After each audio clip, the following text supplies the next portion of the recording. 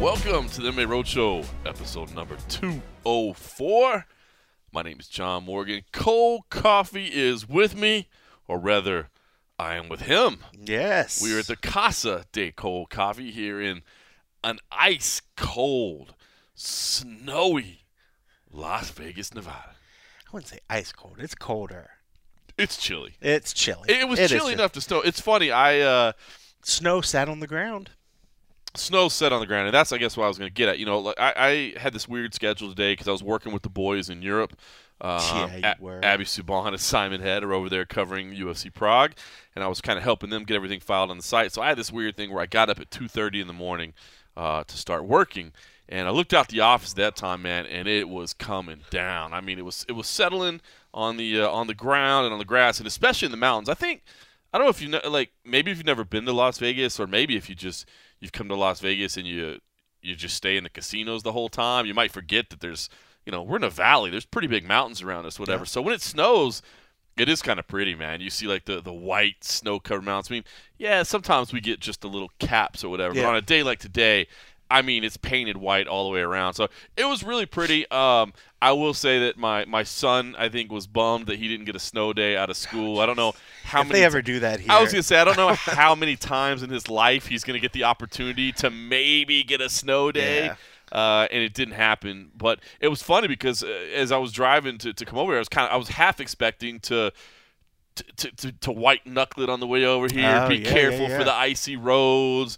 And I was a little bit concerned, but to be honest with you, I mean, the roads are fine. Yeah. It's cleared up. And now, as I look out of the Casa de Cole Coffee window, the snow has melted off the palm trees over here. Yep. But it was for a little bit. It was a good snow. Yeah, I think the grill maybe still has some on it. But I think that was the unique thing that you know, Agent H decided to wake me up this morning to let me know that there was snow outside on the car, snow on the grill. And I don't know why she couldn't just let me know later on after I woke up. Taking a nice picture. I was like, you know, hey, take a mental picture or take a picture, send it to me later. Text it all up, write up something pretty. That's better, you know, rather than wake me up. But, yeah, it's neat. I mean, this is one of the first times I think I can remember that it actually sat here for me. And I've seen dustings on the ground here. And where you are out in the middle of the desert, it's a little bit different, but I think here more in Central Vegas, the heat of the Strip, the heat of the freeway right there, I think it's just a little bit warmer right here, so I don't usually see it here, but you're right around, as for like the mountains, it's funny because when it snows around there, around like the mountains, usually we won't even notice it here down in the valley. We'll just see it, like you say, we'll pull up to a stoplight, and I'll look ahead, and I'm like, oh, wait, look in the mountains, that looks really pretty. But today, it actually snowed down into the valley, like or last night, I should say.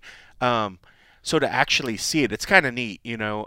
I know there's probably a lot of longtime Vegas residents that could probably count on, you know, one hand the time that they've seen snow cover like this. I don't remember seeing it like this since 2008. I mean, so I know. So if people are, I know there's probably people from all around the world that are like, you jackass. Like this isn't. I'm this sitting isn't in feet of snow right now, you asshole. Yeah, like, and I get it. Yeah, I mean, like where I'm from originally, like we had snow plows and there were stockpiles of salt and various salt sand mixtures that they would plan for days like this. When you're out in a place like this, they don't have the massive amount of plow trucks or things. You know, I'm sure they have a plow somewhere that they could put it onto a truck here. I saw a social media exchange where a local media source was talking to the city of Las Vegas. The city of Las Vegas does not even own a snow truck, but the Nevada State Department of Transportation does. Yeah. But yeah, I imagine they probably they have would. like one.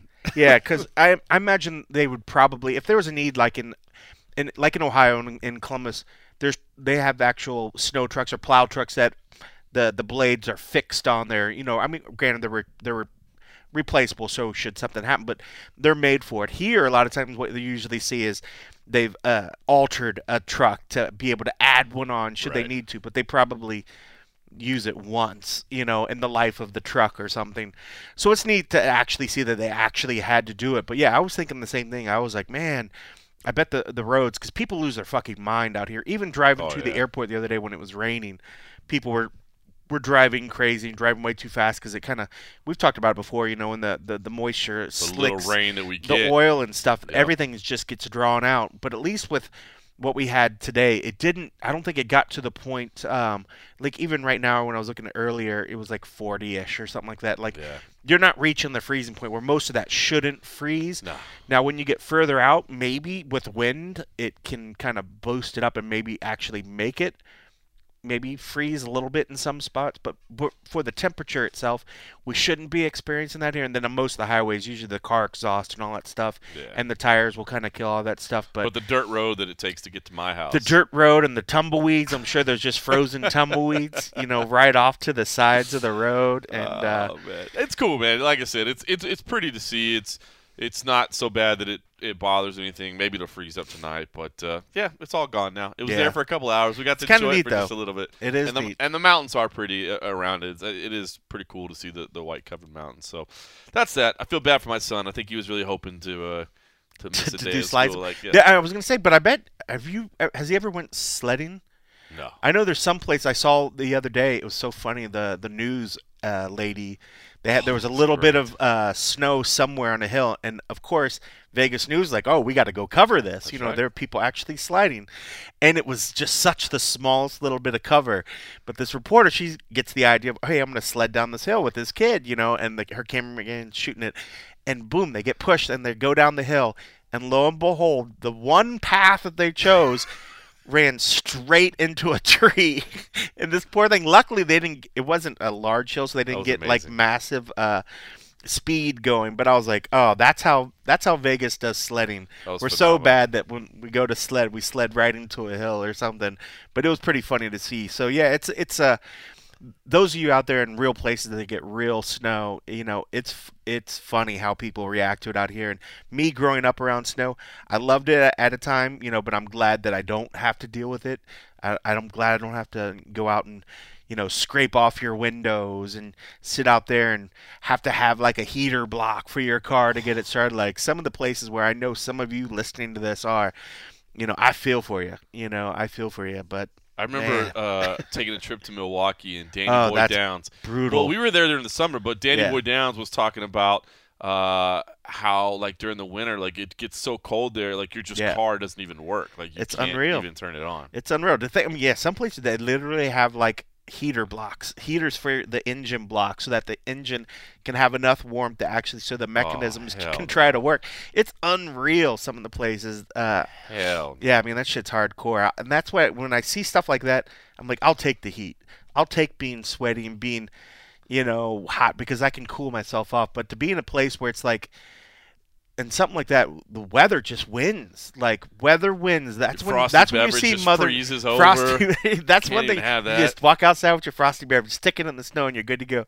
But that's one of the reminders. And I promise we'll get to MMA talk after this. But that's when you're like, Mother Nature will kick your ass if she really wants to. Like that, it's so impressive to be places where it's like it's a different speed of life. You could want to rush to your job. You could want to rush to go do this.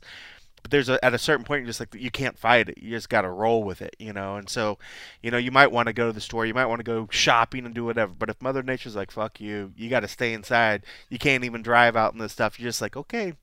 And there's something good about that. That slower pace of life. And I think that's why you go to some places that do experience a lot of the snow. People are happy because you're forced at sometimes to just stop and No. just They're not just happy. They're bored. they could be Just bored. sitting That's probably inside. why they There's drink so nothing to much. do. It's probably why they What's drink our so much. excuse? All right, listen. As you said, we will get to MMA. The big news of the day: George St. Pierre has finally officially retired. He held a press conference in Montreal. Our own young Mike Bond was there on the scene, and by our own, I guess I should say MMA Junkie's own, not the MMA Roadshow's own. We haven't employed Mike Bond Yeah, no, to go. he doesn't. It doesn't say MMA Roadshow staff reporter on his lower third. No, MMA Junkies Mike Bond was on scene, and he was there to collect some of it. So here's just a few minutes. If you didn't get a chance to catch the full press conference, we've boiled it down to just a couple quick minutes so you can hear a few moments of what many people consider the greatest of all time, hanging it up for good. What do you think? Yeah, today everybody knows, it's not a surprise. I announced my retirement. There's no tears. I'm very happy to do it. It takes a lot of discipline though to retire on top.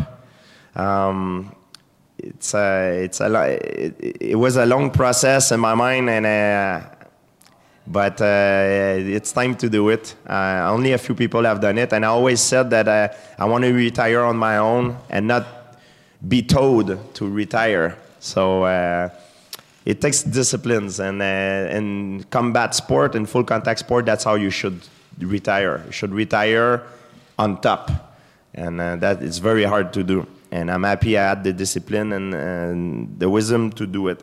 When I was young, the reason why I started doing mixed martial art is because I watched Royce Gracie growing up when he won the first UFC. And at that particular moment, I knew exactly that's what I wanted to do. It's weird. It's like I had a vision. And I want to say thank you to Royce Gracie to have inspired me. Also, thank you to Jean-Yves Thériault to have inspired me, not only as an athlete, as a good role model. And thank you to Wayne Gretzky. Wayne Gretzky is probably the best athlete, all sport combined. His record would probably never been broken. And not only that he's an incredible athlete, for me, he's an incredible role model. And through my career, I always try to mold myself like Wayne Gretzky. I always wanted to be like Wayne Gretzky. And I'm a huge fan of Wayne Gretzky. And I remember I used to watch him when he won the Stanley Cup. I was very young. My dad used to wake me up every time the Oilers won, and the Oilers was my team. Sorry for Montreal Canadiens. I know I'm in the Bell Center, but they used to be my team, and Wayne Gretzky was my idol growing up. So thanks for the inspiration. Everything started with a dream, and I was able to have a dream because of these guys. And thanks to the Bell Center to organizing all this, the reporter, everybody that had supported me, and yeah, that's it. All right, so former UFC welterweight champion, former UFC middleweight champion, future UFC Hall of Famer Georges St-Pierre, saying that his fighting days are over. Not necessarily surprising, of course. I think we all kind of knew this was coming or not too far away. Thought there may be a one-off here or there left, but we knew that Georges St-Pierre didn't have years left of competing, but still a very, very big day in the sport. And, I mean, listen, you have to consider him among the greatest of all time. I think when you had that discussion, the people you're talking about, of course, you're going to throw in your Anderson Silva, you're going to throw in your Fedor Emelianenko, you're going to throw in your John Jones, you're probably going to throw in your Demetrius Johnson, unless you're a casual, then you wouldn't bring up there. But I mean, those are a handful of names, but I do wonder, I mean, I think it does add something to George's legacy when you add in the fact that there are no controversies surrounding him. There are no, drug tests or outside of the cage issues. I mean, an incredible representative of the sport outside of his competing as well. And man, it is a shame to feel that it's over. I feel that it probably is over. I mean, a lot of people are saying, well, he could always come back, and he could. It's not that he's physically unable to compete. He could come back. But I think he said it best himself today. The fire's not really there. The hunger is not there. It's not there, John. I mean, we just played audio. We don't need to have to have more audio. But, I mean, great producing there, Coach Cobb. I found that random bit. A little more clip. Yes. John, oui. I speak French, you stupid English speakers. Amazing, man. Always on the spot, getting the stuff behind the scenes that people aren't picking up. But I don't know. I feel like this is legit. I don't think this is going to be one of those. I mean, you remember, I mean, the first quote-unquote retirement, he never said retirement. He stayed away from that. This is his first real official set in stone retirement. I don't know, man. I get the feeling. Okay, so I was gonna say I get the feeling he's gonna stick with it, but it does. But even in and I'm trying to think, it wasn't in that particular small section, but somebody did later on press him about the fact of what it would take, and I can't remember. He was sort of talking about whether if there was a big offer to do a movie and then come back and do something. I just think that if enough money is dangled out, I think any fighter is willing to come back, especially like he said, he's not going to be one of these guys that retires and goes and gets fat. Right. He's like, I'll be in the gym tomorrow. So he's going to be in fit, and he thinks he appreciates how fit he is and how his body looks or feels now more than he did when he was, say, 25 or something. So I think with enough money in a short enough time frame, I think we could probably see it. If the time starts getting where it's 3 years, 4 years, 5 years, then I think, okay, no amount of money is going to bring him back. Right. But I think in the interim, whether it be this year or next year, for sure, I think a dollar value alone could bring him back. If you start getting in the 3-year range, then I think there's a point where he's like, no, the hunger is just not there, as he said. Well, it's funny too because all right. So if you're gonna play the devil's advocate game too, the other thing is, I mean, if they came to him on like 2 weeks' notice and said, "Hey, it's 195 pounds and it's in 2 weeks," I would think he'd almost be more up for that than to say, I got to go put myself through a 12-week training camp, because that's the part that sucks, right? I mean, for sure, everybody at that level loves to compete. I completely agree. So that's kind of funny to think about. That maybe a last-second opportunity would be a better opportunity because he doesn't have to put himself through all that. Now, it wouldn't be at 170 pounds. I'm sure he's not going to walk around with that. But that's what you're thinking. You're thinking like maybe like a Woodley fight or something? I don't know. Something. I mean, something. A middleweight fight or a catchweight fight of some kind on last. Middleweight would just be because it's like you just literally gave that one up. I know. All right, well, okay, so let's get into this because he said it.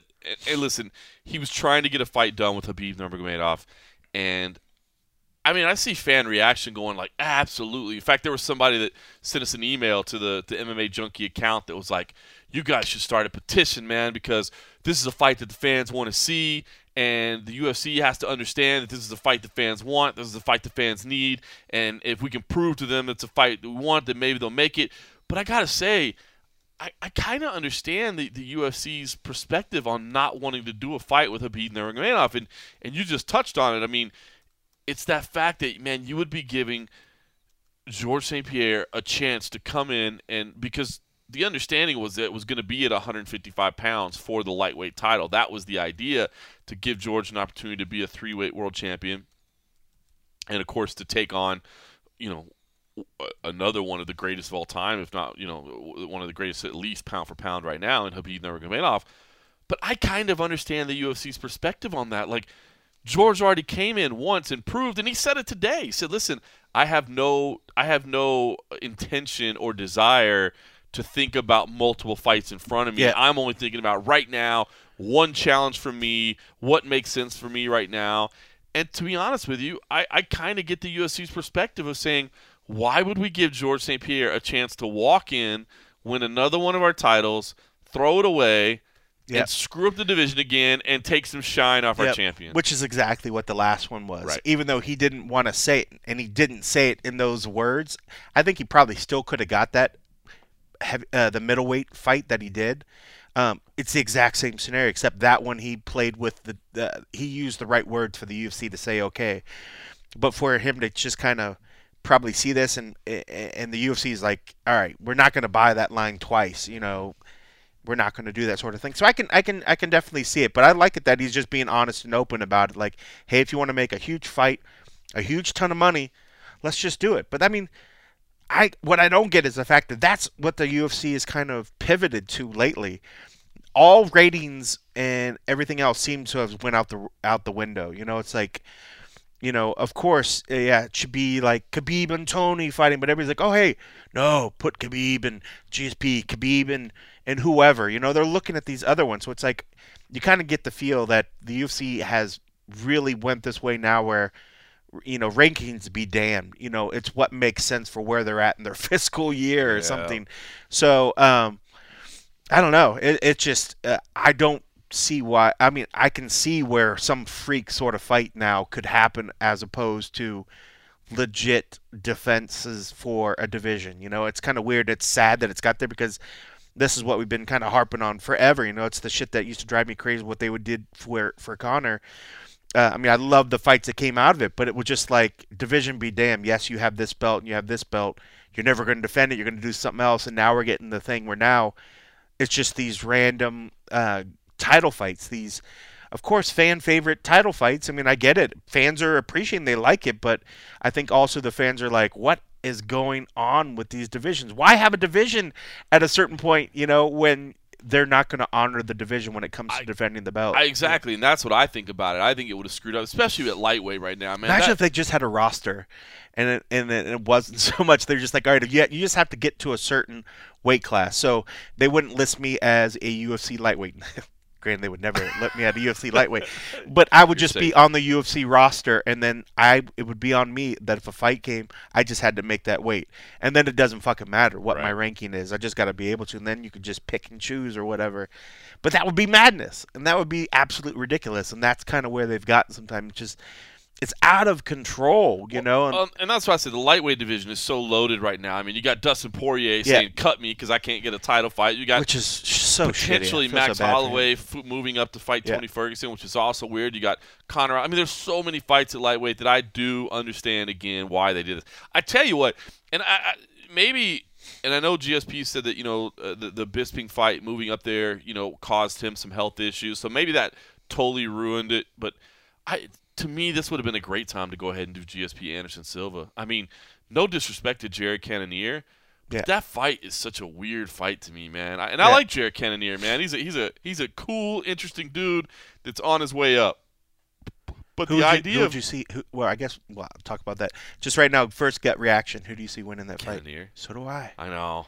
I do. That's why you'd almost want to see it with George, just because you feel like I'd feel like GSP maybe would bring something out of Silva. Maybe we'd get one last great moment, because I think what happened especially with the two strikers of him and Israel had moments that we thought he was maybe going to push him more, and we thought maybe, Anderson would kind of push it more, but he was very hesitant. Right. I think this could be one where there would be some good striking, but there would also be those moments where George is like, I'm just going to grab you. I'm moving inside. I'm going to take you down or whatever. So we would have some forced interaction. That's right. Force the engagement. You're going to have to. You're going to have to go to the tie clinch. You're going to have to throw some knees. You're going to have to defend yourself. I mean, Jared's going to take him down as well. I mean, I think Jared has everything in the ability to just fucking manhandle. He's a beast of Anderson, a man. unfortunately. But yeah, I would. So I'd almost. Rather than see Anderson, because if Anderson keeps losing these ones, I could see where, at that point, then he's just filling out his contract, because I just feel like he's not going to make it back to a title thing, and I would almost rather him, while his shine is still there, and he'll always have shine. Grant, he'll always have some level of shine because it's Anderson Silva. But if you're going to lose to a fellow all-time great. If you're going to lose to a legend. Yes. Exactly. I couldn't agree with you more. So I don't know. I think that would have been a great fight to make. That would have been a good fight. And I mean, I don't know if the timing, and I guess probably it's too soon because GSP did look pretty lean. I don't know how he could get to 185 by that time, but it looks like because Amanda Nunes isn't going to be ready to fight, or at least Holly Holm's not going to be ready to fight, or however you want to look at it. That fight's not going to happen, and because of it looks like that fight is not happening. He did look kind of lean, like he was hoping that a certain fight would happen. He looked very lean. He looked like he was getting down to 155. But that would have been cool because, dude, you can't tell me that GSP versus Anderson Silva wouldn't sell at a stadium by itself. Like, dude, you could just announce that and it sells out a stadium, especially in Brazil. If it was in Brazil or Canada, I mean, I would think it could sell at a stadium anywhere between the name power there, but at least in Brazil or Canada it would have sold out. So, yeah, I don't know, man. I think there was an option there, but I guess it just didn't make sense. It is a shame to watch him walk away. I mean, the guy is I was kind of thinking about it, man. I guess there's probably some fans that are newer to the sport that haven't really seen him fight that much and don't really understand his position in the sport and kind of what he means all time to the sport. I mean, if you've come to the UFC in the last 5 years or so as a fan, you probably don't really know, and that's understandable. I mean, but the run that the guy went on was just incredible. I mean, you look at his career as a whole. I mean, the only 2 losses ever, he avenged, of course. Matt Hughes, it was too early in his career to fight Matt Hughes when he first got that fight. He matured, he grew, he came. And that was when Matt Hughes was destroying everything. That's another point that I think that people just forget how good Matt Hughes was. I mean, if anything, Matt had the unfortunate accident, when they see Matt, and maybe people don't remember how he was before that incident. Matt in the day was he was such a powerful beast, and this was a dude. I remember when I want to say the last time they fought. I mean, GSP was getting booed. Yeah. Against Matt Hughes. And people that do know GSP, it's kind of funny when you think about it, you're like, GSP getting booed? But that's how big Hughes was. I mean, Hughes was like the U.S. boy, and this was U.S. against Canada and stuff. But Matt was just destroying dudes. So to see... You got to put it in context to that era. Yeah, and it's so funny because I was doing the video for the Day of the Debate stuff today, and it was looking at some of GSP's victory, and it was that Matt Hughes fight. It was BJ Penn, Sure. And that's another one that even when you listen to the call, you're hearing Joe and everybody kind of just talk about the fact of these were two guys that were so far in advance of the sport at the time. So true. That when you see him now, you're like, oh, were they ever really that good? Like, people might look at BJ and see what happened against Ryan Hall, but Ryan Hall's a freak of nature when it comes. But people maybe forget about the fact of how good BJ was because they didn't see it, and they could forget about Matt. But to think about, let alone when GSP first came out, wasn't the greatest, or maybe just wasn't anywhere near where he eventually was going to get in terms of what his skills eventually got to. Then it just got to a point where nobody could touch this guy. That the biggest super fight that they could ever think about was GSP and Anderson Silva. They're like, that's the fight that has to happen. That was before there was the Connors and the, let's got to have Connor and Khabib, or we got to have John Jones fight so-and-so, that was the super fight. That was the super fight. There were no other, super fights that anybody ever talked about, because one, that whole idea, the concept of a super fight didn't really exist. Right. When it started tossing it around. BJ Penn jumped around. Yeah. But that was just BJ Penn jumping around. Like, it wasn't dominant champion versus dominant champion, like cleaned out division. That was super fight. Not, I just won a title and now want to win two, so I'm moving up. Those are, okay, they're super fights because they're interdivisional fights or whatever, but no. Had that fight come together, dude, that talk was super right. fight.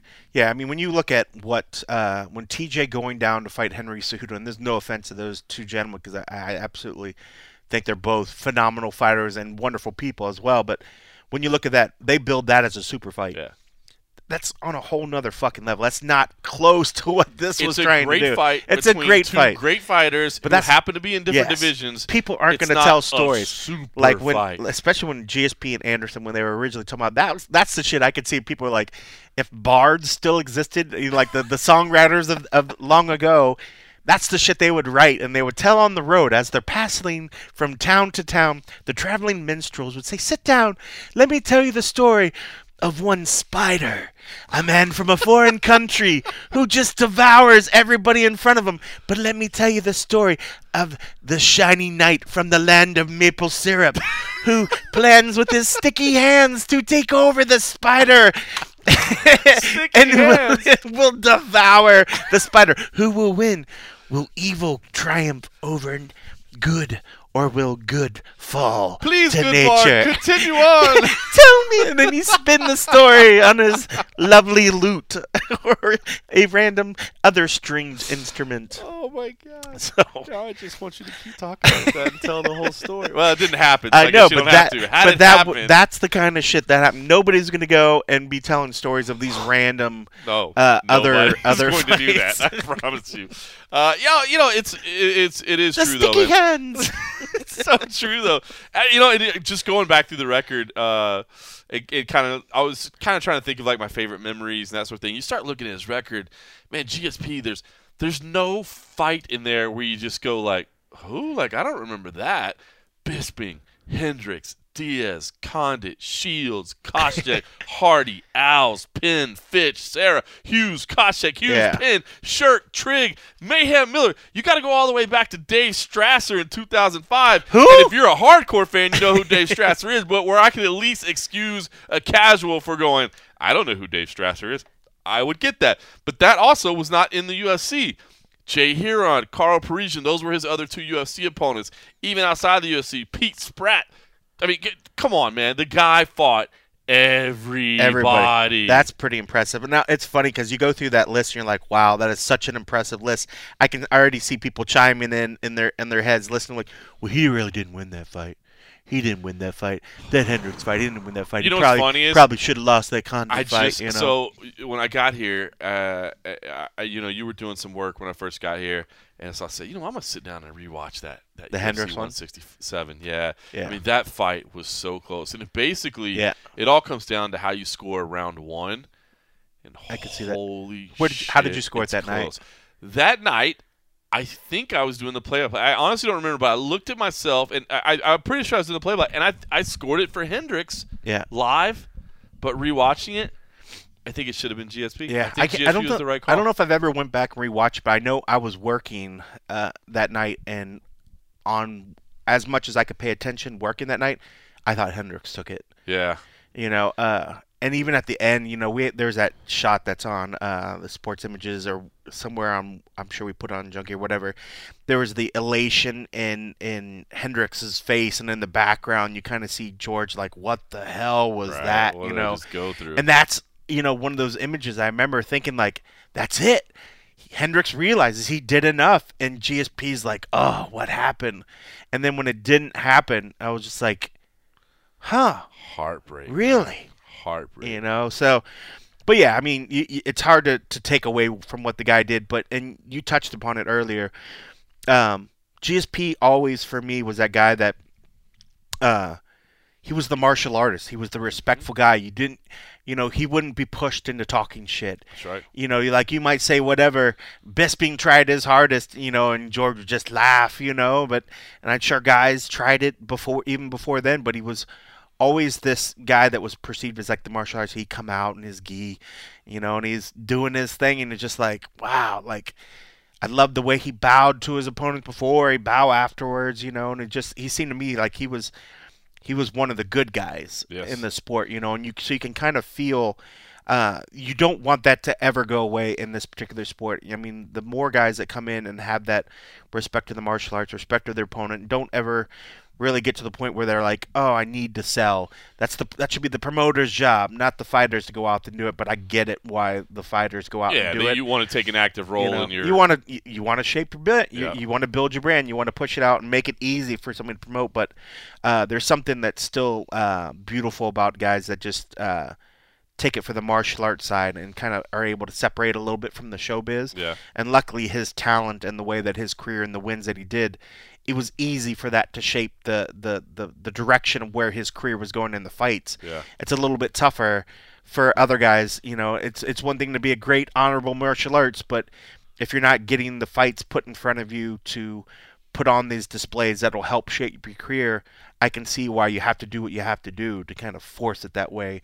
And in this day and age, the talking mouth and the loudest mouth and what sells the most gets the fights, unfortunately. There's no question about it. And he went down a different road, man. He handled himself with a professionalism. If there was a criticism, I guess, because we're not trying to say this was the perfect martial artist, the perfect fighter. This is the guy didn't die. We can criticize him. He's just retiring, right? We don't have to be all good. There is criticism of he did have a ton of decisions. He did. Yeah. But they were generally pretty dominant and pretty controlling. And he was again facing the top level competition of his day. I guess if you were going to add, if you were going to start making arguments about greatest of all time, maybe that would be one of the ones you'd levy against him, as he didn't get the amount of finishes that you might expect out of some other people. Yeah. That I get that. And I think that's a fair criticism. It is fair, but it doesn't take away from who he was. The guy, what he accomplished as a martial artist is incredible. And I can tell people always ask, oh, where's the best place you've ever watched a fight? What's the most memorable? Dude, I've said it before, but this is the perfect time to say it again. GSP fighting at the Bell Center, unbelievable. In Montreal, the arena is huge. It's 20,000 people. It's built very vertically, so the because it's designed basically for hockey, and you're trying to get people on top of the ice as much as you can. So it's very, very vertical, and the different levels are kind of stacked right on top of one each other. And because of that, the acoustics are just incredibly, incredibly loud. And those were some special, special evenings, man. There's no question about it. Just the energy that was in the building was nuts. Of course, he also was at UFC 129, which was the first stadium show in Toronto. That one I always said, if you were there that night, anybody that was in the building that night would probably agree. visually it was stunning, man. I remember before they let us, down to media row, they brought us up to the press box and they held us there for a little bit, but there was an overhead view from the press box, and I think the UFC actually published some photos and stuff there, and just it was stunning to see, the number of chairs and seats and all that stuff. It was really cool. The atmosphere for the fight wasn't as amazing just because the stadium was so big and loud. The crowd wasn't really, really loud, and it was kind of spread out. So the atmosphere of the fight wasn't as special as the Bell Center, but visually it was something pretty cool.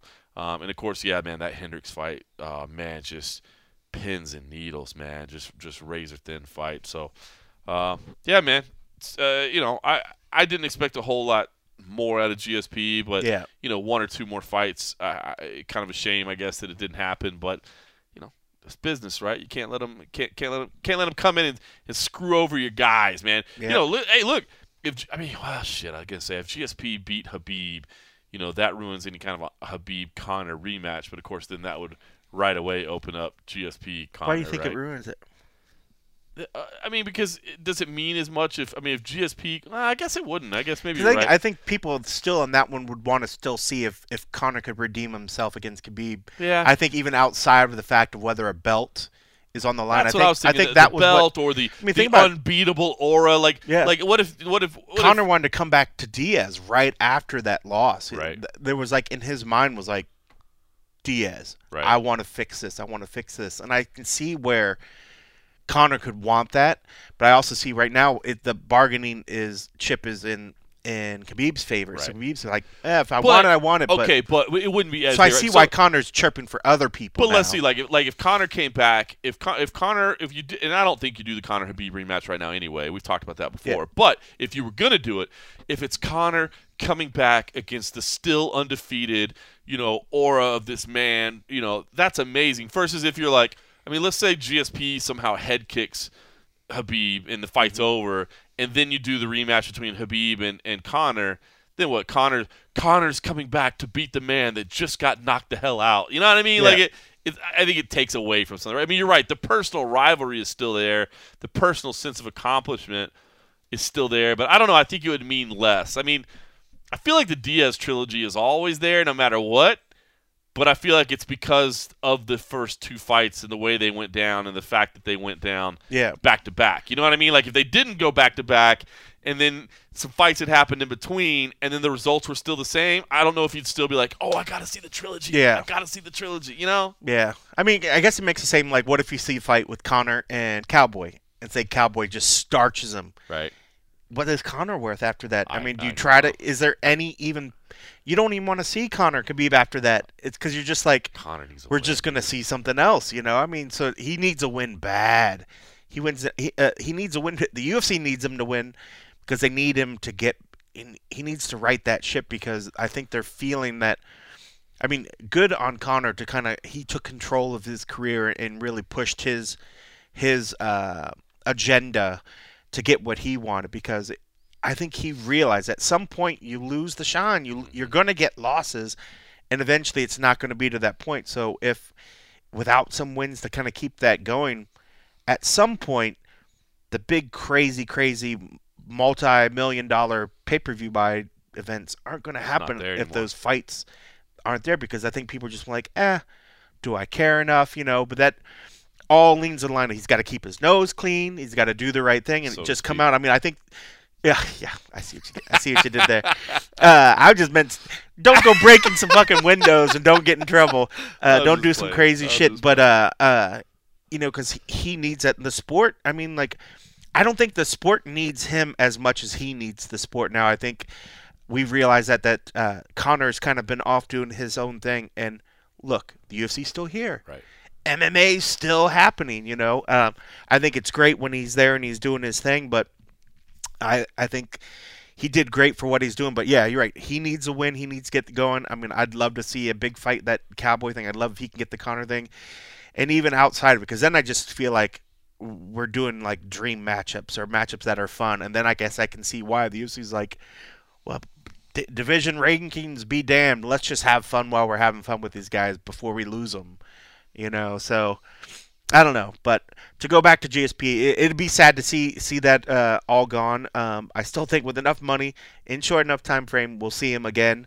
But it's just good. It was just good to see him on camera again doing something. Unfortunately, it's for a retirement thing, Yeah. But this lately, this just like, He seemed is to he get back? spirits, though, Is he didn't he? coming back? Is Well, he come back? But it was good to see him, and it's good GSP. I mean, it just he's a good dude, man. I love appreciating watching him fight in that Bisping one, man. That was just, I don't know. I remember there were moments watching that fight thinking like, oh, he's getting tired. Yeah. Oh, it's too big for him. Oh, he should have been back sooner. He's just not there. And then to see him pull it out and just do it, and it was like, that's why he is the great. Just baited Bisping perfectly. Just in that enough. finishing sequence, Just did it man. perfect, man. I mean, his mental side of fighting, his as much as he might seem that he's getting beaten on and pushed down, he's got to be one of the smartest fight game guys out there, and his heart and his belief, and that's why I liked in the presser when he talked about some of his favorite moments. He talked about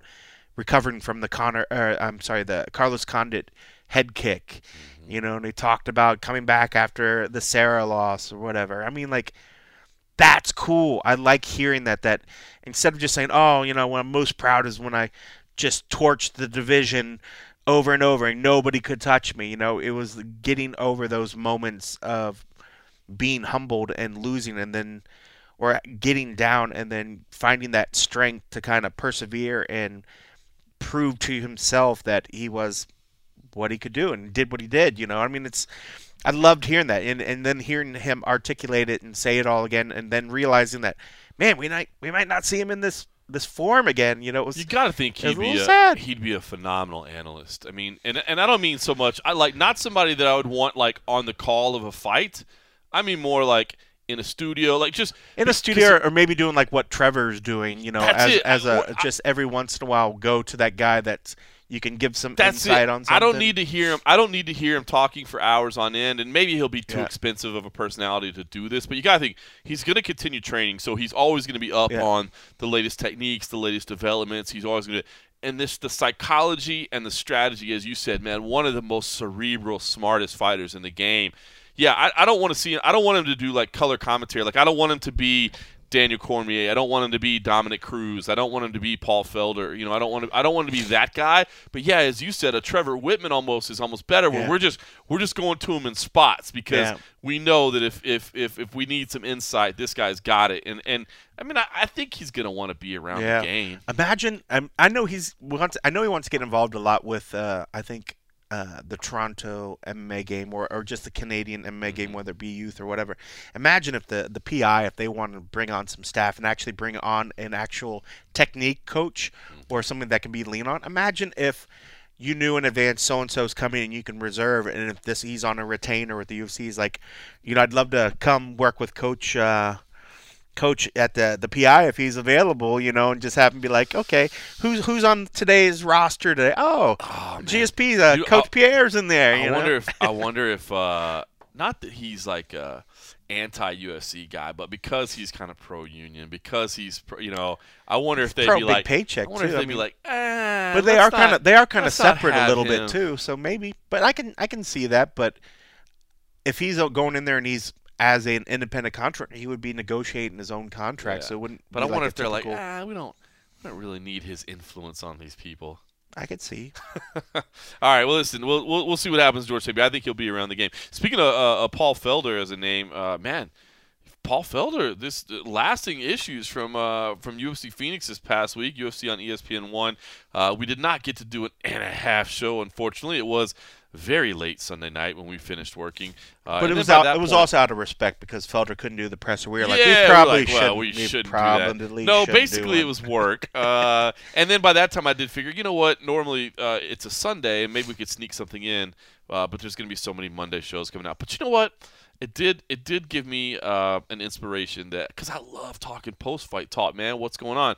So here's my commitment moving forward. I'm going to find a way to do a post-fight of some kind, a little and a half episode, even if it's just kind of a mini episode, even if it's me solo. If you're still stuck editing video or whatever the case may be, because obviously that gets pretty time consuming, man. Just the amount of work that you have to do and the amount of time it takes. But I want to do something. So hopefully people will be okay with that, even if it's just me talking solo. I feel bad talking solo because, as we all know, Cold Coffee is really the MMA expert. I'm just kind of here to set up the bar.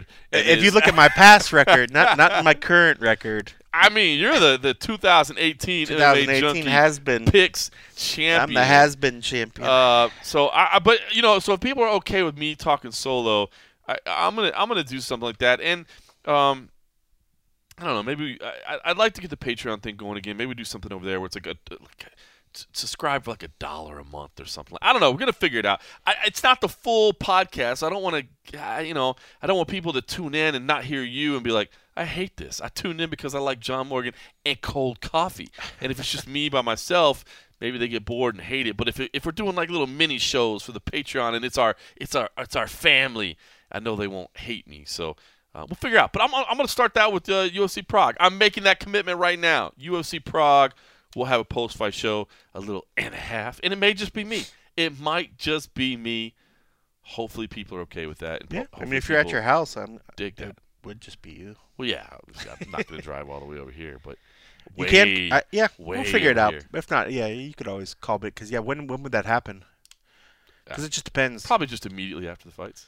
Well, I'm just trying. Yeah, I guess I'm just trying to think if I would be editing any other stuff. That's why it makes it so hard. Yeah, because you're the producer. I gotta have my producer in, so we'll see what's going on.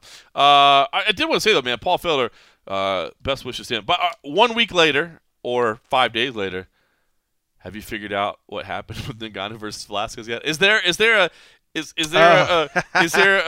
agreed upon sequence of events of how this fight ended? Because he got man, clocked. we were debating it in the press room, and I feel like people are still debating it. He got clocked. I mean, I think they still debate it. I mean, yes, I think his leg gave out, but you could see that his head snapped back a little bit, and we've seen when people get the little stanky leg after they get a little shot. So I think what happened was that he got hit. I think his leg went a little stanky leg, and then it gave out. I agree. In that moment of where the leg was trying to step to the side, and gather where it was, and then the knee was just like, I mean, it's hard to discount the fact that when he did sort of go down, his knee went down, and that look on his face, I could tell that his knee definitely tweaked him. Definitely. But to think that he was going for, say, a takedown, and then the leg gave out, it didn't look like that to me. It looked like he took a shot. And we've seen what a shot of Ngannou's on people's chin, what it does to their body. To me, I think that the leg certainly went out, but I think it was after in response to taking the shot on the chin. I think it just tweaked. When he went out, and then it must have hit a tender moment. But I mean, he definitely sort of, I don't even know what you call it, sort of butterflied out when his knees and his legs kind of went out. But without seeing that head hit or snap back, then I would think, oh, that's weird. But you could his see legs. But But since you do see that, I think that there was a hit. And it's the that's fact what I felt at the time. That Kane's like, oh, no, he didn't touch me. It's like, well, obviously now you obviously. You were kind of out of it because you didn't feel that. I was thinking about that hit. since, man, because people were kind of debating. Well, Kane said this, Kane said that, but that's like, and it was funny because I even felt bad kind of asking him the question, but it was so like none of us were sure that I was hoping he could provide some insight. Yeah. But even in retrospect, like me kind of thinking back to it, I don't normally ask a question like that because it's like, hey, bro, do you remember getting knocked out? Yeah. Well, nah, that's because I was knocked out. Now he wasn't out cold, right? But even when you're wobbled like that, you don't remember it, and we're talking about immediately after. It was immediately after. I mean, so I don't feel like it was inappropriate to ask because I think we were just hoping for clarification, and I do appreciate everything he shared about the status of his knee. He made it clear that was a problem, but it was kind of I don't say a bad question, but it's a difficult question to answer because nobody remembers when they were rocked because you can't. Your body, your brain blocks it out basically. Yeah, and it would have been a lot different if post-fight he did something and was like, he never touched me. It was just my knee giving out. But he wasn't like that because I would have loved to have seen, to go back to like a Rogan moment. Well, let's watch the video. Show me. We've got it right here, Kane. You see your head snap back, but you're saying that the punch didn't hit you there. Just what he said in the ring. I would love to see you do that. Yeah, what he said initially in the ring, and then what came out afterwards, after was able to sit and maybe think about it. I think the biggest thing that he remembered from the fight was the pain he felt that when he went down and his knees did sort of flat out. And it's hard. You can't discount the fact that, yes, you could see his legs sort of go out and he sat down in a very awkward, bad position that I'm sure tweaked his knee. But I think he just forgot that initial part, because there had to be some contact. It wasn't like the head hit his chest, Francis's chest, and came back. I mean, there was a clear separation, then you see the head snap back. So if he's saying that didn't happen, clearly there was a misconnect somewhere. So it's hard to not think that didn't play some effect into it. It was a nice short little sort of uppercut in there, if you will. So I don't know.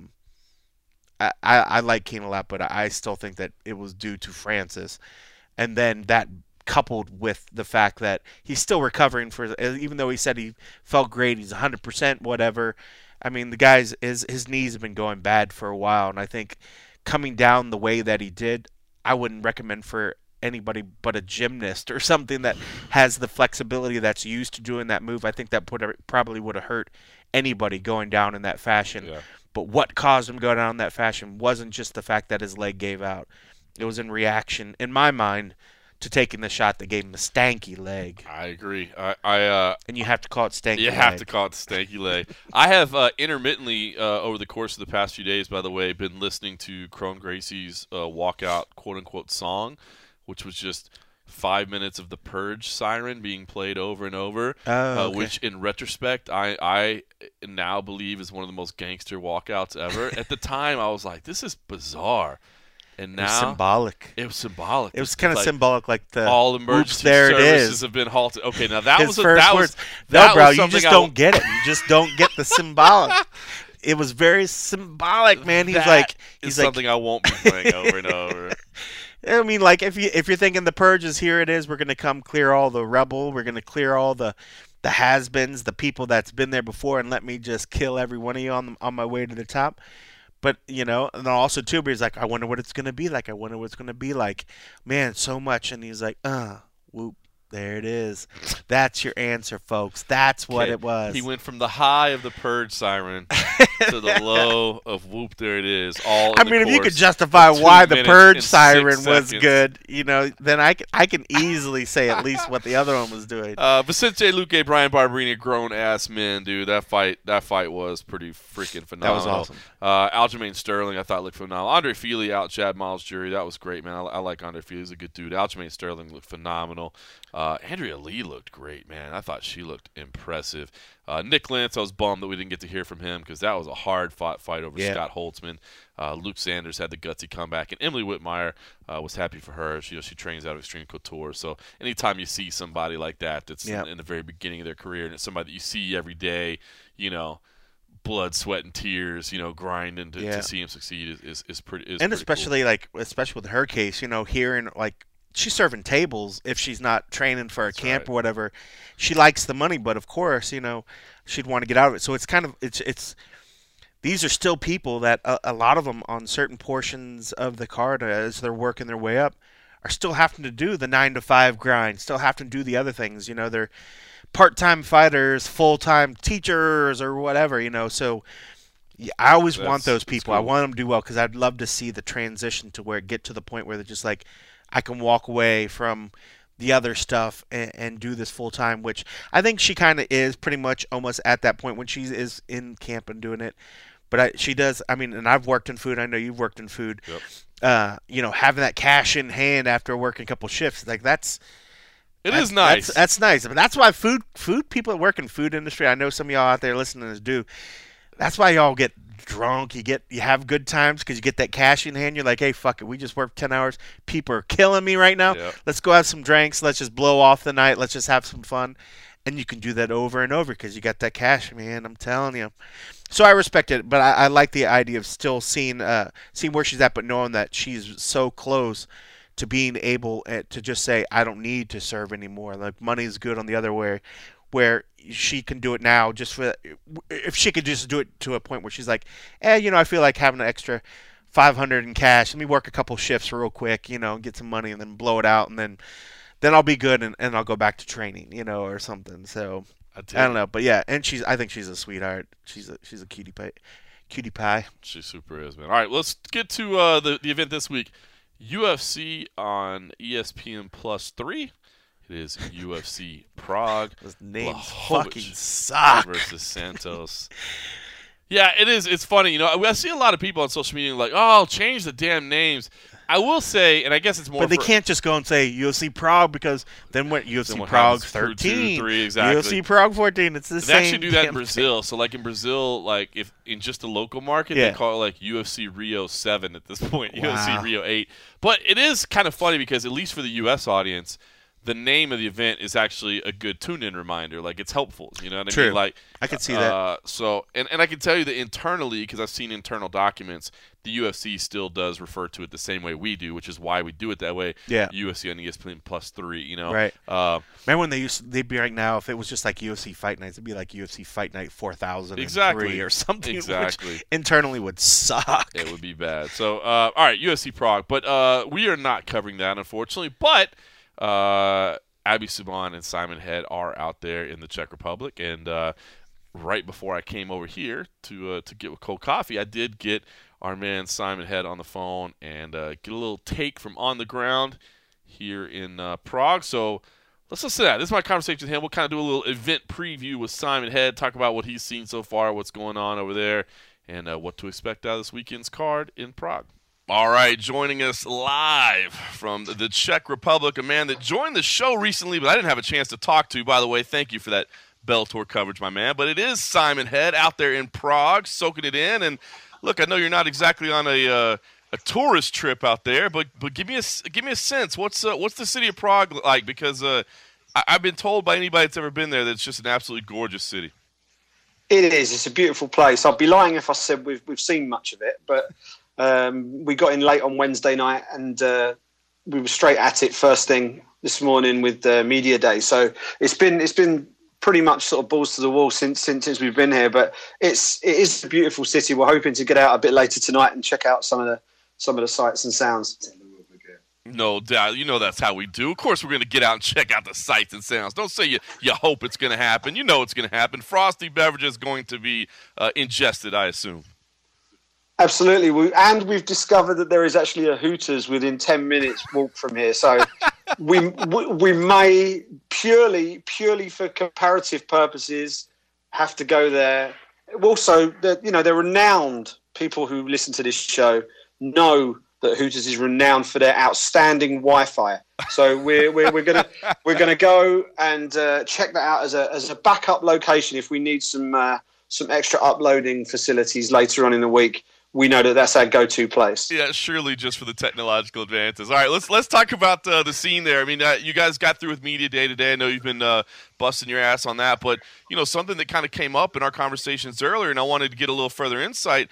Of course, this is the UFC's debut, first time in Prague, but it sounds like they had a pretty decent local media turnout. So give me an idea what the scene was like. Are the locals turning out? I mean, is there some real interest for the UFC here?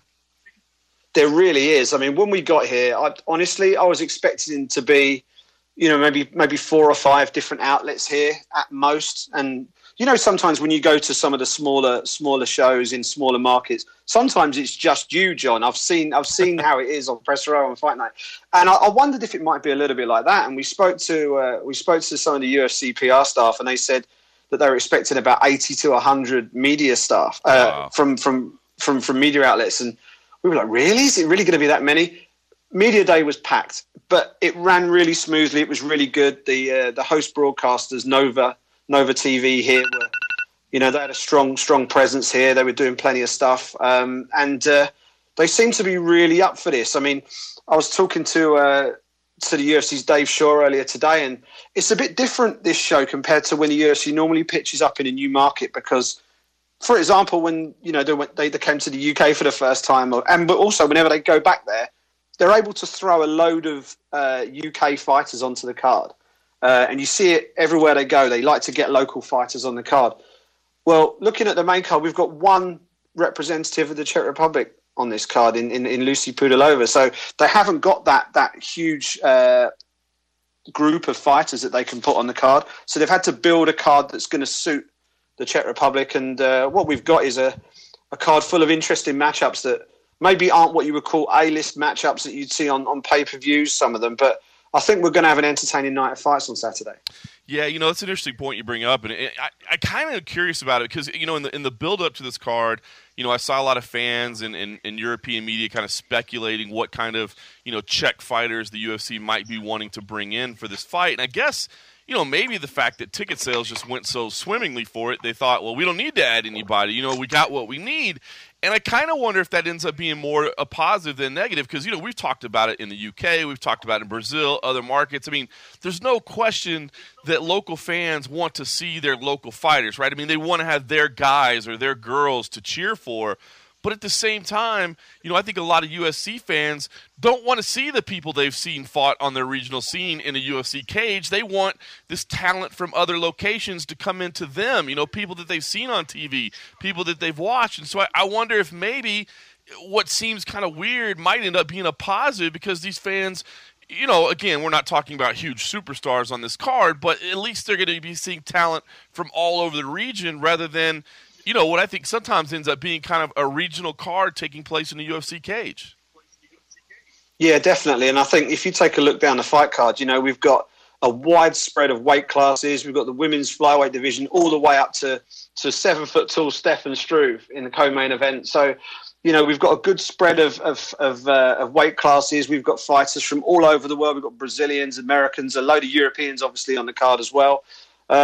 It's almost as if this is like a tasting platter for the Czech Republic market. It's a little bit of everything on here.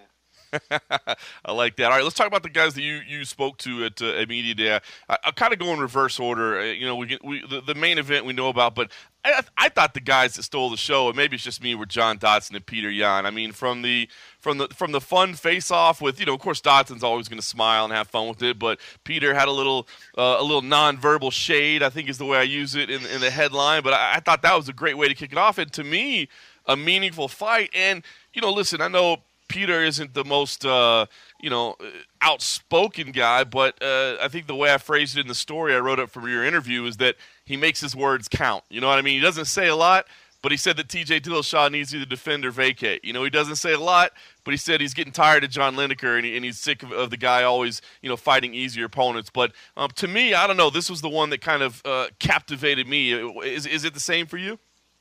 Absolutely. I think this is the fight that if Peter Yan can get the win, I think you're going to see him sort of fast-tracked up that bantamweight division, and you're going to see him in some big fights because he's got something about him. As you say, he doesn't say much, but he's got something about him, and he's a very, very exciting fighter. I mean, I've watched him fighting for ACB before he got called up to the UFC. And he's had some absolute wars in ACB. Anybody on YouTube can look up his fight with, I think it was Magomedov in ACB.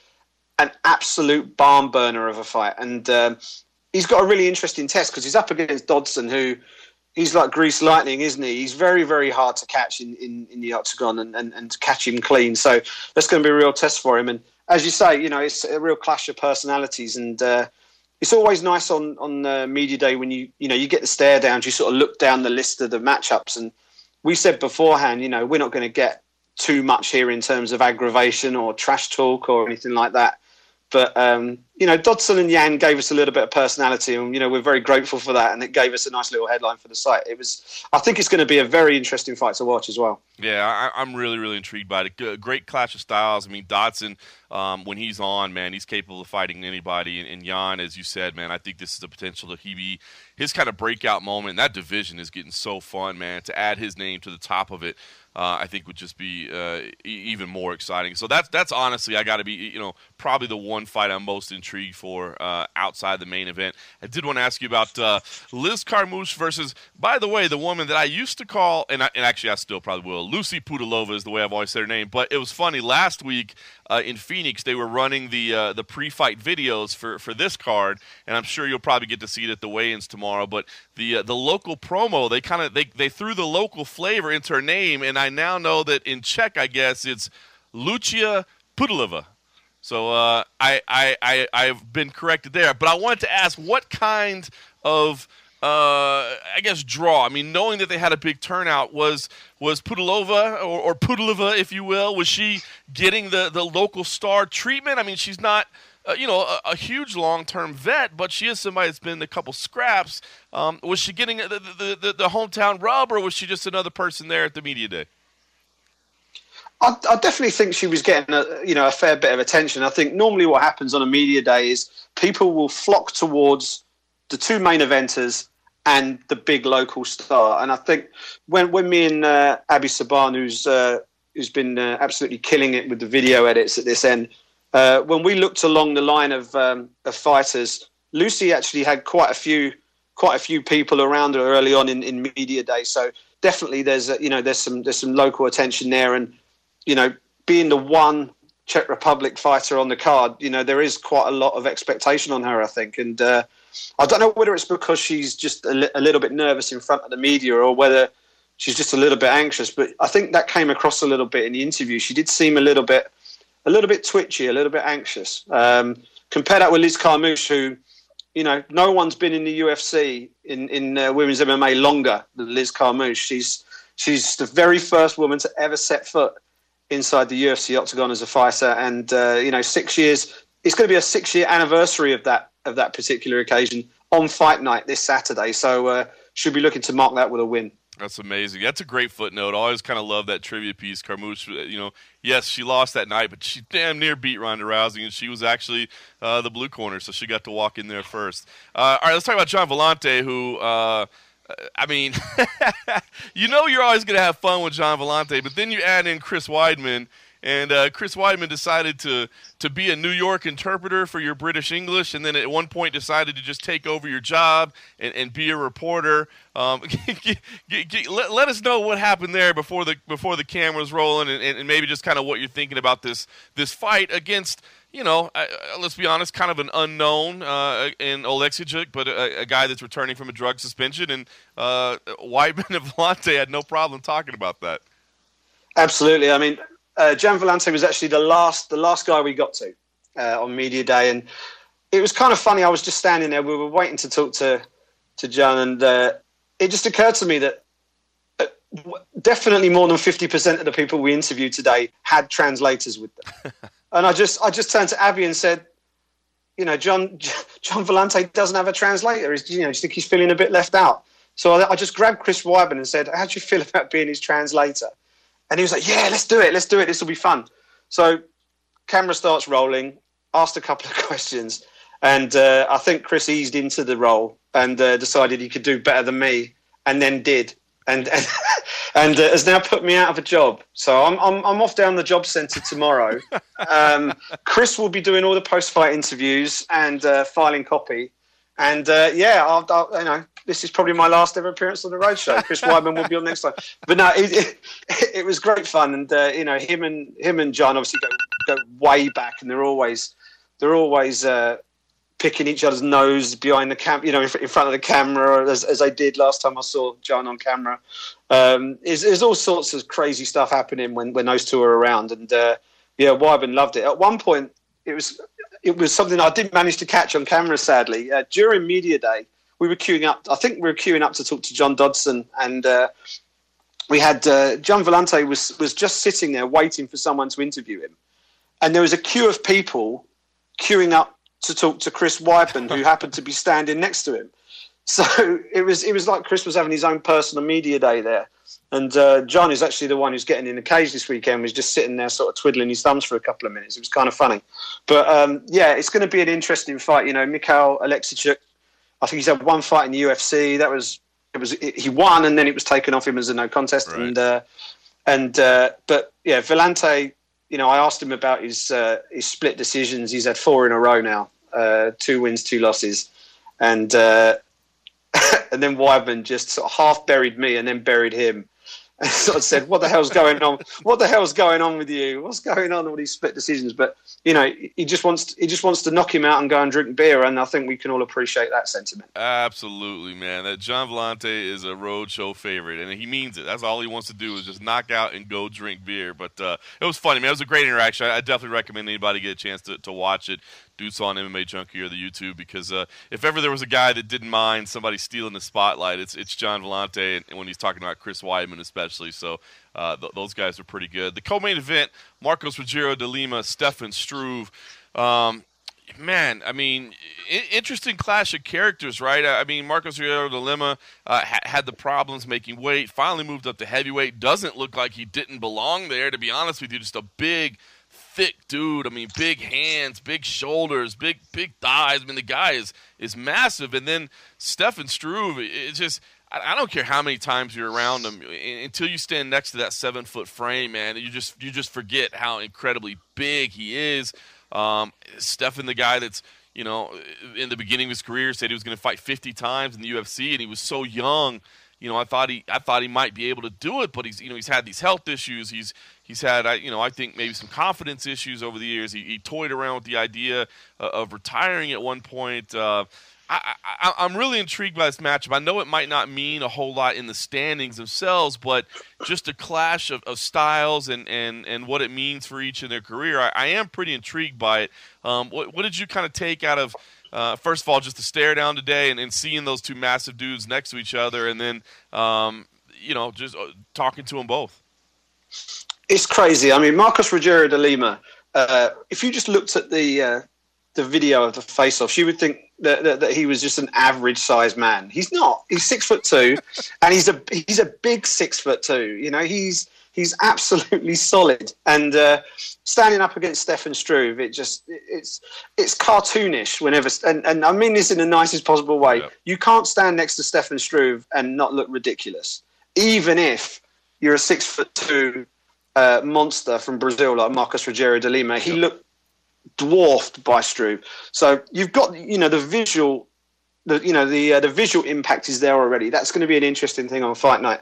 But I think there's there are some high stakes in this fight that are maybe not immediately on the surface. I mean, you've got Marcos Rogério de Lima, who has tried to forge a career as a light heavyweight and has come up against problems against the scale as much as anything else, and has now moved up to heavyweight. And he seems very relaxed about the fact he's now at heavyweight. He doesn't have to worry about cutting weight anymore. He feels like I think he feels much more comfortable in his own skin right now.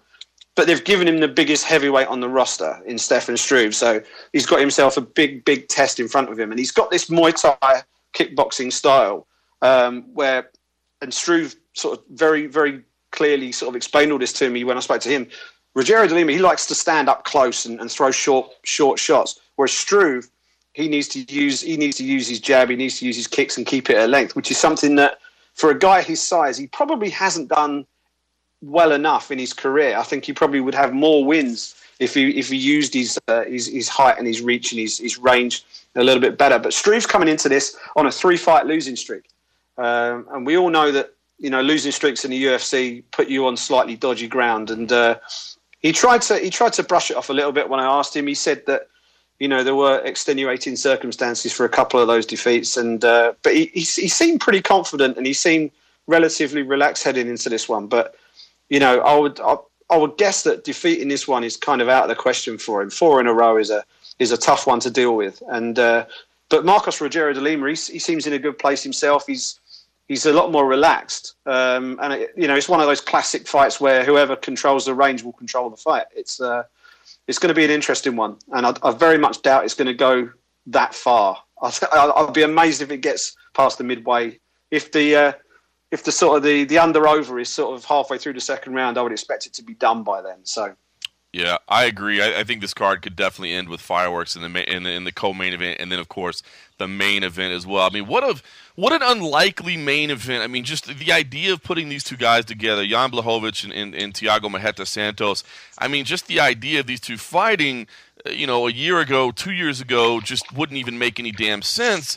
And then to add to that, the stakes. I mean, this is a meaningful fight. I mean, Jan, 2 years ago looked like he was done, like he was just aging in front of our eyes, or I don't know what it was, but he just was not getting the wins that we thought he was capable of when we saw him fighting on the European scene.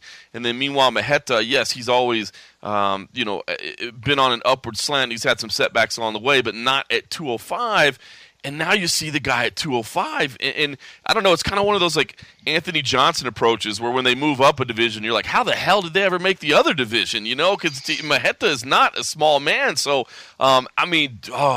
this fight, I'm loving this fight. It's meaningful. Give me an idea, kind of what you took out of talking to these guys today, and do you have a lean one way or the other? Because again, like I said, it's crazy. Maheta, you would think the guy moving up would be the one that had the bigger challenge, but I don't know that that's true. I think it's a coin flip fight. I really do. I mean, you've got Thiago it's a fascinating story. He's been in the UFC for 5.5 years, and it's only now he's moved up to 205, and he's only had 2 fights at 205. Yep. He's never been closer to a world title shot than he is right now, and he's only had 2 fights in the weight class. It's insane. And for a guy who used to fight at 170, we're almost in Anthony Johnson territory again. How as you say, but he's such a destructive striker. But then on the other side of the coin, you've got Jan Blachowicz, who pound for pound might be one of the toughest men in the UFC. His ability to take punishment and just keep coming forward. At that weight class as well, they're not tickling each other at 205. We've got some big, heavy guys throwing some heavy leather at each other. And, Jan's been in there with Jimmy Manuwa, who's one of the most destructive strikers in that weight class. And Manuwa couldn't finish him on either occasion. That should tell you everything you need to know. He's gone the distance with him twice. He's in the best form of his career. He's won 4 in a row. He says it's all down to the fact he's reunited with his old coach. Which I think he's referenced in previous interviews with us a little bit earlier on in his win streak. And you've got Thiago, he's sort of found his sweet spot at 205. And it really is a case of sort of you pay your money, take your choice. Do you go with the seasoned guy who, he's done the hard yards at 205. He's been in there with some of the best in the world at 205. And, the last time he got finished, John, was back in 2011. Soccerdew stopped him. I think it was a retirement on the stall at the end of the second round in KSW, and he avenged that loss 2 fights later. So, we're talking, I think it's about 15 fights since then, and he hasn't been stopped, and he's been in with some good opposition. So to expect Thiago Santos to come in there and just dust him quickly it might be a bit of a stretch. Then you've got yourself a very scary contender. And the other point with both of these fighters, if you take Anthony Smith out of the equation because he's fighting John Jones next weekend, right. These are the top 2 highest ranked guys at 205 who haven't yet fought for the belt. And in the spirit of keeping the division moving and introducing new people to the top of the division, the winner of this is going to have a pretty strong claim for, if not a title fight, then certainly a title eliminator next time round. So. It's a really pivotal fight for the division. It's a pivotal fight for both guys, and I'm really looking forward to it. Yeah, I am too, man. I think it's going to be interesting. Like I said, I think those top 2 fights could end in fireworks. Listen, I don't want to keep you too much longer, but I did want to kind of just get your take on prelims. Anything that's standing out? It's funny. I mean, I'm not going to lie. Look, these cards they load up on us. I mean, it's one week after the other, and you kind of forget what's on them. But I was sitting down this morning and really kind of, preparing myself for the interviews that you guys were going to be sending over and really digging into the card. I tell you what, it's not names that people are going to love, but the first part of those prelims, the way they kick off, the records that these guys have, 15-1 Yoel Alvarez versus 17-2 Damir Ismagulov, 14-2 Diego Ferreira versus 23-3 Rustam Khabilov, 17-2 Ismail Nardia versus 26-2 Michel Prazeres. I mean, those are all incredible records. I know, not necessarily the biggest names or in all their cases, not necessarily the most exciting guys, but some real quality in terms of records there. And then, of course, you've got some other names on here, from around Europe and from around the world, actually, with some of the other fighters. But give me an idea. Is there a fight or fighters that you're looking at most on these prelim cards that you're kind of most anxious about? there's two matchups on the prelims that I think are both going to deliver seriously exciting fights. I think Damir Hadzovic versus Polo Reyes, I think could be an absolute barn burner. Polo Reyes might not be the biggest name in the UFC, but you look back through some of his past work, that man loves nothing better than to just stand and throw leather with people. And Damir Hadzovic is about as willing a dance partner as you'll find in Europe. He loves to get in there and do exactly the same. That might be a sleeper for fight of the night. Yeah. And at featherweight, Daniel Tamer versus Chris Fishgold could be a lot of fun as well. Daniel Tamer, I think he's still looking for his first win in the UFC, but he's a heavy-handed striker. Chris Fishgold is similarly so, but he also has excellent submissions. Look out for his guillotine choke. That's his go-to move. He's finished a lot of people with that. And he too is looking for his first win in the UFC. So that's going to be I think that's going to be a fight full of fireworks. Carlo Pedasoli Jr. versus Dwight Grant might not be too bad a fight either. Both those guys are looking quite strong going into this one. But I think the Hadzovic, Polo Reyes, and Tamer versus Fishgold, they're the ones that are standing out to me heading into this one. Yeah, I agree, man. I'm excited for both of those. All right, brother. Well, listen, I don't want to keep you too long. You've been generous with your time. I don't want to keep you away from the local delicacies at Hooters. Obviously, that's imperative. You should definitely check that out. And, yeah, you got to get out there and check out Prague a little bit and enjoy it. So, listen, we're gonna bid you farewell. But as you do, we'll throw it to your interview with Dave Shaw, because you were able to pull the world boss man aside and get a little bit of stuff from him. So just want to say I appreciate the time, my friend. No probs. Thanks a lot for having us on. Dave Shaw, thanks so much for taking the time. We've pretty much rescued you from a huge scrum of local media. Yeah. First event here in the Czech Republic. How's the reaction been? Yeah, it's been huge. Like massive buzz in this city. The event sold out in a matter of days. We hardly had a card at that point. Open workout last night was really well attended. It reminded us of Brazil Open Workout, where it's in a mall. There's people clamoring, over the rails to get a sight line to some of the fighters. It's been great. There's real buzz in this city, and it's one of those things where it kind of makes you wonder why it took so long to get here. I mean, it's not for lack of effort. We've been trying for a long time. Sometimes it's just a matter of when the arena lines up with an availability date, and also you got to have the right card. So we're here. We're making an impact. People are loving it, and we're excited. Normally, when you go to a new market, you've got a huge clutch of fighters from that country that you can put on the card. It's a little bit different here. You've got Lucy Pudilova on the main card, but that's pretty much it. You've not got a huge sort of archive of fighters you can bring in. How has that been some sort of challenge in terms of putting together a card that's going to fit the market?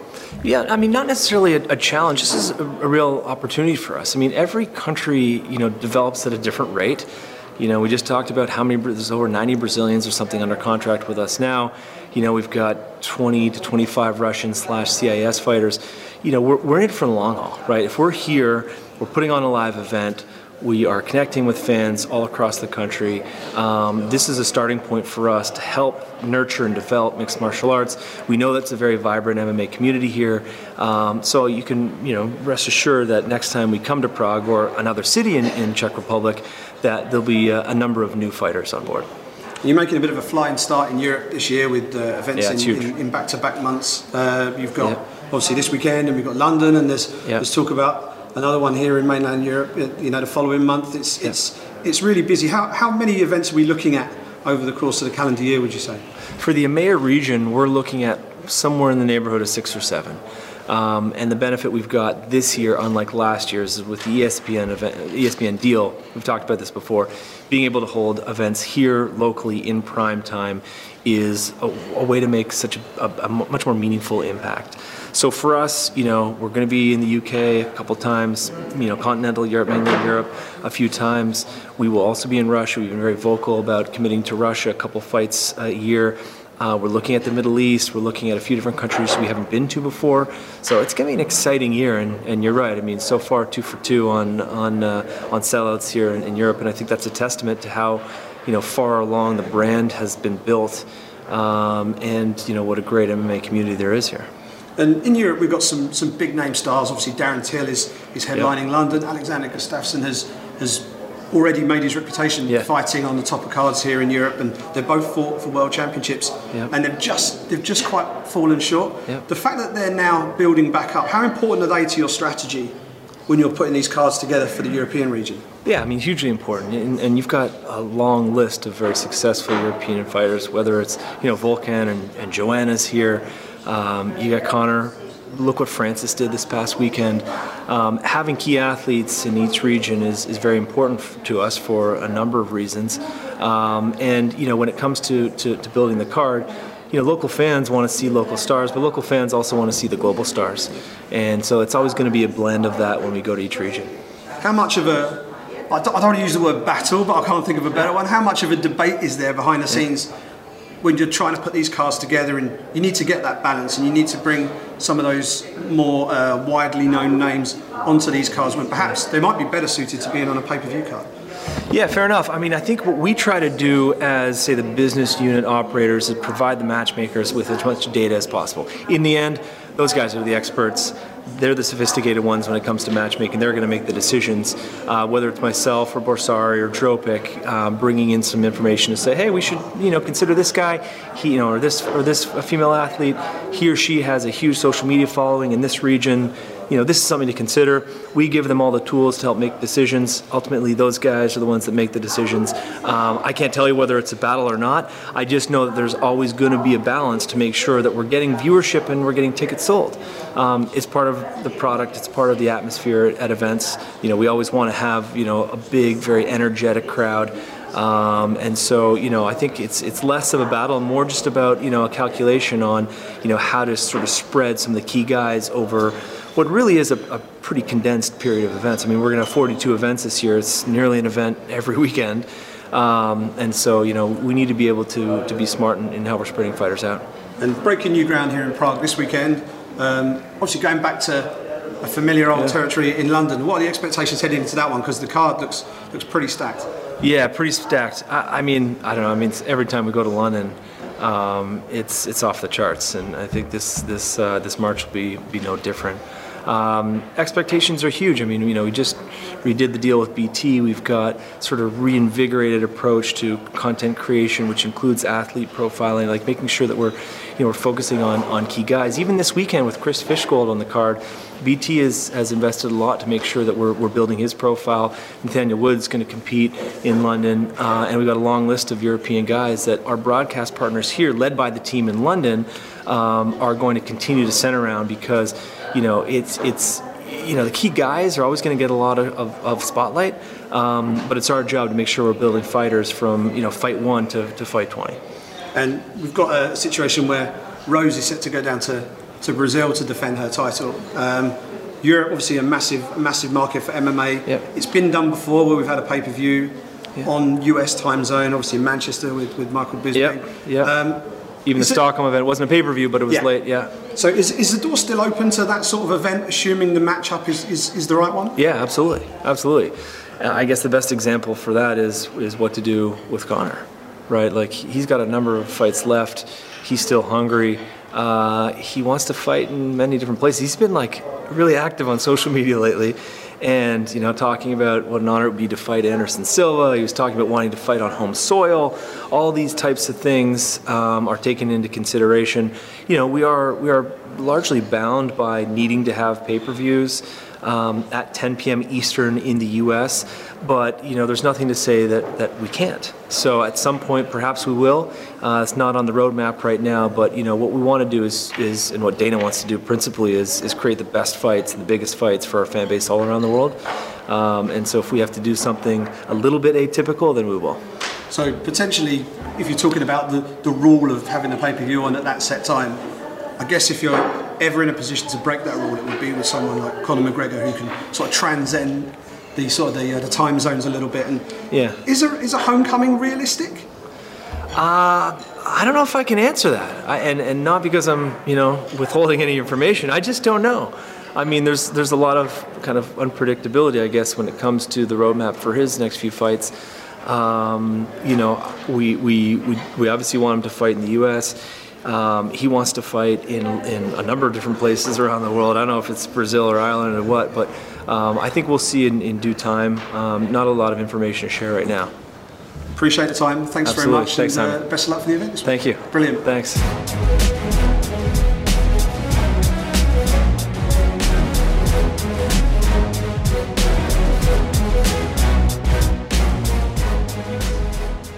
back to the MMA Roadshow. That was our man out there in Europe, Simon Head. The governor.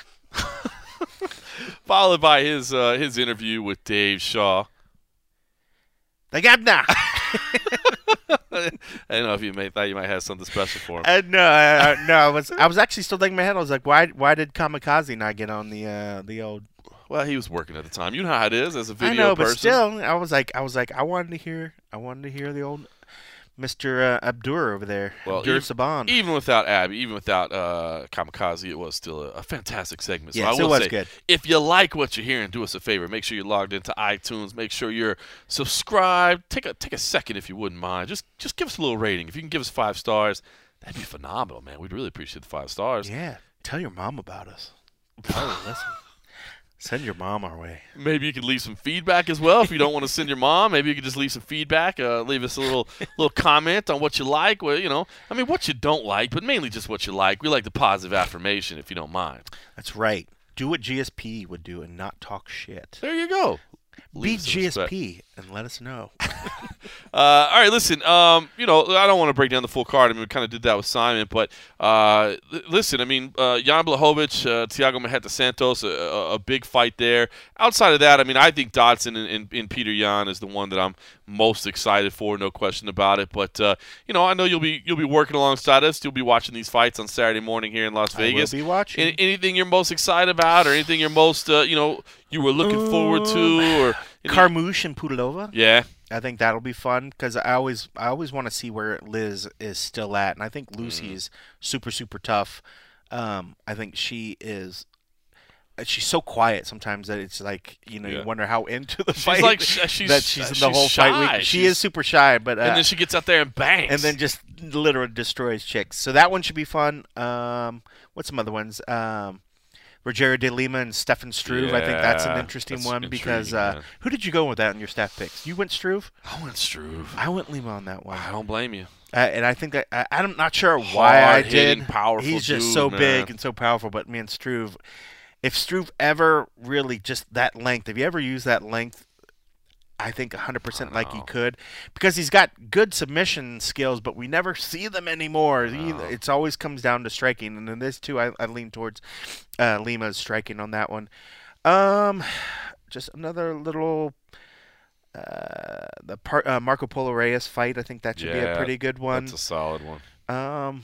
I mean, all these guys. I mean, the Pedersoli Jr. fight. I mean, there's some good fights. But again, I love the fights at the top. But Jillian Robertson always, I think, is another one. She is she's fun. I like her little attitude. So so that could be a good fight. Little gangster, man. I think we're gonna have some fun fights. I mean, I get it that it's funny because. As I was talking to Simon, you look at the quality of the records that start out the card. I mean, those first 3 fights could be good. They could be a little slow. Yeah. I mean, you've got guys that have great records. I mean, Michelle Prazeres, for one, amazing record, not always the most exciting fight. So Rustam Khabilov, amazing record, not always the most exciting fight. So we'll see, if their counterparts can bring it, if they can push the action a little bit. Then once you get into that top half of the prelims, I think you're talking about some action fights there. And I think the main card should be fun. Khabilov fight could be really fucking good. It could be. That could be a really good fight. It could be. I think both guys. I can see both guys coming to bang on that one. So that could be one that could easily steal the start of the show. And I'm not going to lie. As much as I would love to be in Prague, I know you've been there, and everybody says it's an amazing city. As much as I would love to be there, I will say. Fights that start at 8 o'clock in the morning, I'm on board with all day. Yeah. 8 o'clock here in the Pacific time zone. 11 I was thinking Eastern. it was 8 o'clock there. I was like, well, that's really weird. No, 8 8 a.m. for us. I mean, to wake up, throw on some coffee, and start watching some fights, to know that we're not going to be working until 3 o'clock in the morning or whatever. Yeah. I'm all right with that. No, I get you. I get it. But no, Prague's like one of those places. It's just, I know we've went over it before. It's a beautiful, beautiful city. I mean, I think the country is just so neat. I mean, the food. It's funny. I talked with Abby, and I was like, make sure you go out and you have some goulash. She's like, oh, they had it at the media lunch. And goulash is like one of those things. I remember as a kid, I thought it sounded so horrific. Right. And I was like, oh, I'll never want to eat something like that. But goulash is really, really good, especially you get it with that nice little gravy. It's got a little dumplings in it and stuff. But there's great. And I had there's this nettle beer that I told him to try some of the nettle beer, which it's an interesting sort of taste, but just to actually be able to try some of the beers they have over there. Their beer is absolutely incredible. The cost of food and drink over there is really, really good.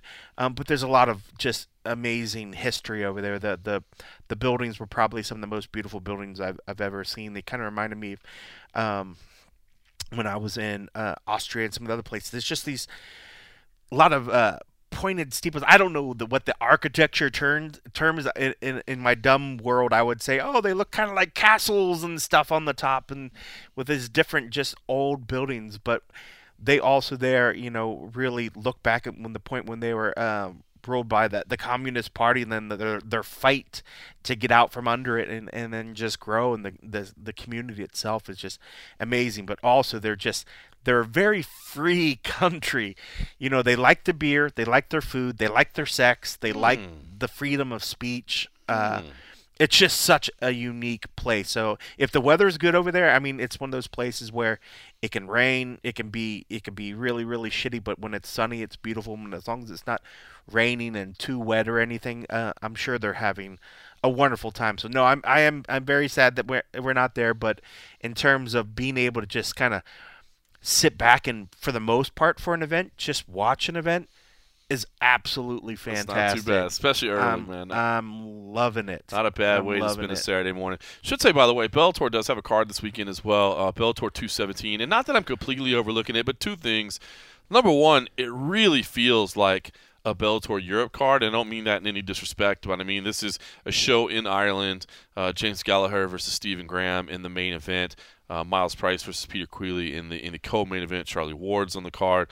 Richie Smullin's on there. It's just it feels like kind of a Bellator Europe card. I'm not as excited about this. It doesn't have the big international names, and on top of all that, even with the zone, it's on tape delay. Oh, that sucks. I know, and I don't think it's a very long tape delay. If I remember right, it's a couple hours. It's not a full day or whatever, but it's just... Which is better, but tape delays fucking suck. It is, man. The fact of knowing that you're watching and it's already done and probably been reported on. Of course, man. You got to stay off social media if you don't want to ruin it. So, no disrespect to Bellator, not giving them the love that they deserve, but I don't know. Just the fact that this card is not as strong as I would expect for kind of a numbered event, so to speak. I know that's not the same way as like a UFC pay-per-view, but it does look like one of their European. It feels like one of the European series cards. So if anybody thinks we were just kind of glossing over that, I apologize. That's the only reason. You add in the quality of the card and the fact that it's on tape delay, and I think that's more of just kind of a Bellator Europe show. Not that it matters. Are there any U.S. fighters at all? There's one that I see, according to Tapology. Stephen Graham is the only American on the whole card. So there you go. Bellator Europe card. It's a Bellator Europe card. Bellator Europe. All right. Well, I'll tell you what. My wife is texting me. It looks like the snow's actually picking back up where we are. She's sending me some videos. It's actually getting heavy. So not gravel road, man, out there. You gotta watch that shit. Not that it's getting too late, but I actually am going to be up at 11:30 p.m. Pacific. I'm going to start working. So basically midnight Pacific. The official weigh-ins will be on, so I'll be helping those boys out there get that stuff reported. So I gotta get out of here and get home safe down that gravel road and try to. I hope that you can make it, man. You got to get the mountain pass that we have to get through to get there. It's I know at some point you probably have to get out behind because the road's so narrow. You guys got to make sure that one car at a time passes around the bend. You're so ridiculous. By the way, I live in a very nice neighborhood. it's a very well built neighborhood as well. By the way, so it is a very nice neighborhood. Anyway, all right, that's enough. I got to get out. It's cold. It's snowy. Who can believe it? Thanks for listening.